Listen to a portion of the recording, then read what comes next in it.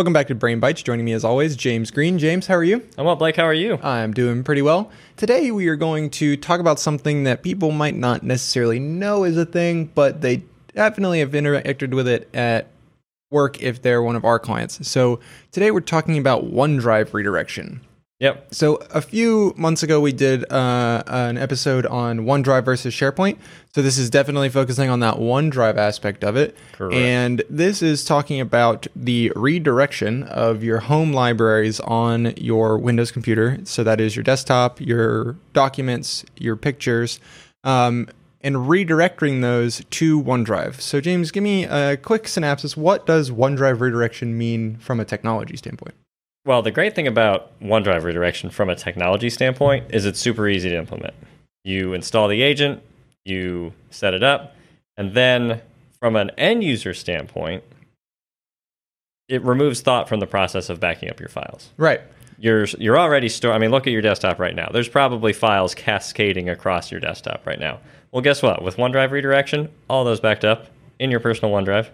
Or corporate OneDrive, depending on if you're corporate or business here. Right, and what we, it's one of the IT best practice used to be to don't put anything on your desktop because it's not, if your computer dies, it dies with your computer, right? Correct. Yep. And without OneDrive and without OneDrive redirection, that's still true. If you have, company drives where, like an H drive or something where you're supposed to store data, that is, a server that is presumably backed up and it's enterprise hardware. So it's safe to put your data there. Your desktop on your computer is not very safe. But with OneDrive redirection, what it's doing is you're taking the desktop, the physical desktop that you see on your monitor, and it's actually putting it in OneDrive on the cloud. So now, and the cool thing about new OneDrive is it does files on demand. So files that you use often are always on the device. You don't have to connect to the internet to use them.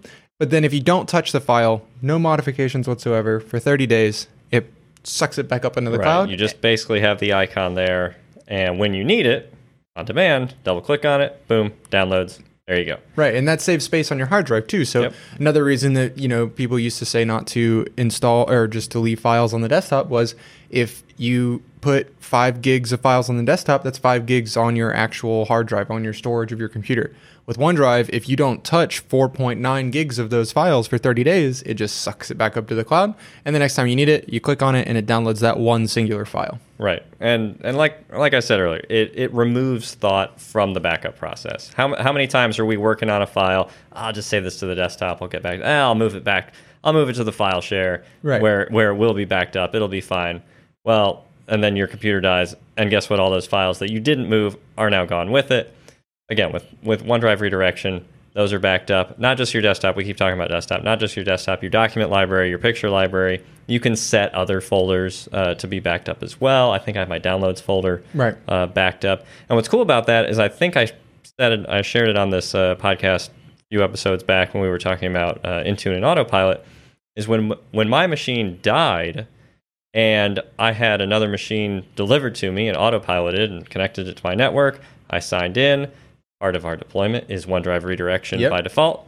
I turned around and boom, my desktop was just as I left it from my previous machine before it died. Exactly. And so you went from a brand new computer, even if it wasn't a, oh no, my computer died situation. If you're just getting a new computer, if your desktop documents, downloads, pictures, any file structure you need is OneDrive redirected, when you log into your computer, you just log into OneDrive and then do the redirection again, and poof, they're all there. And because the files on demand, they all show up. And then when you start clicking on them, they download. And just as the thing to point out with files on demand, if you're going, on a honeymoon to a remote cabin somewhere in the woods, you can select files, right-click them, and make them available offline or keep them always on the device so that if you're going somewhere where you don't have internet, you can still have your files and still work without having to rely on an internet connection. Right. You don't want that situation where the file is there and then you leave to go on vacation. You're like, okay, I'm going to open up this file. Nope. In that time period, that file has gone back up to the cloud. Right. Right-click on it, say, I always want this. It'll always be there for you. And then the flip side of that is true too. If you have done that a lot, you've said keep things always on my device, and you notice you're running out of space, and your OneDrive is taking up a lot of space on your computer, there's a right click free up space in OneDrive, and that will go through, and anything that is on the device, it will suck it back up to the cloud. You can still see it, you can still click on it with Files on Demand and get it back, but by default it puts it up in the cloud only. Right. And then again, with OneDrive itself, if you have your files, specifically your Office files, saved in one of those OneDrive redirection folders, as you're using Word, as you're using Excel, as you're using PowerPoint, it's being saved as you go. Right. You don't have to worry about Control S. Oh, I made a change to Control S. Yeah, I made a change to Control S. The new Office products in Office 365 have autosave. So as long as it's saved in OneDrive, any change you make is automatically saving and uploading to the cloud. That has saved me. I can't tell you the number of times that's saved me. It's incredible. And then just by the sheer nature of OneDrive itself, we've been talking about redirection, but because it's in OneDrive, I need to make that one last tweak to that file. I'm in a taxi going to a presentation. Oh, well, let me just pull up my device. I can pull up the PowerPoint right here and make a change real quick. Boom. You don't have to be right. You don't have to be on a computer necessarily that's connected to a network drive and all that.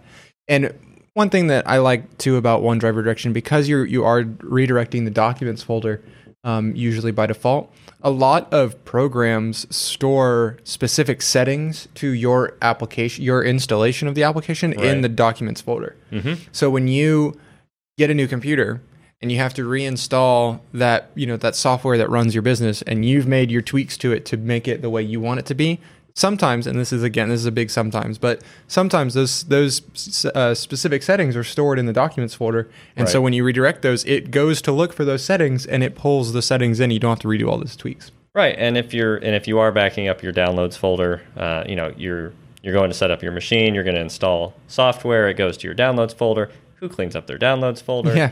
All those installers are there for you. You mean the historical what I've installed folder? Yeah, pretty much. Pretty much. Well, we hope this episode was helpful for you, either understanding what OneDrive redirection is or helping you to understand the term that you've heard some of our guys throw out or that we've mentioned in the past on the show. So thanks for listening, and we'll see you next week. Have a good one.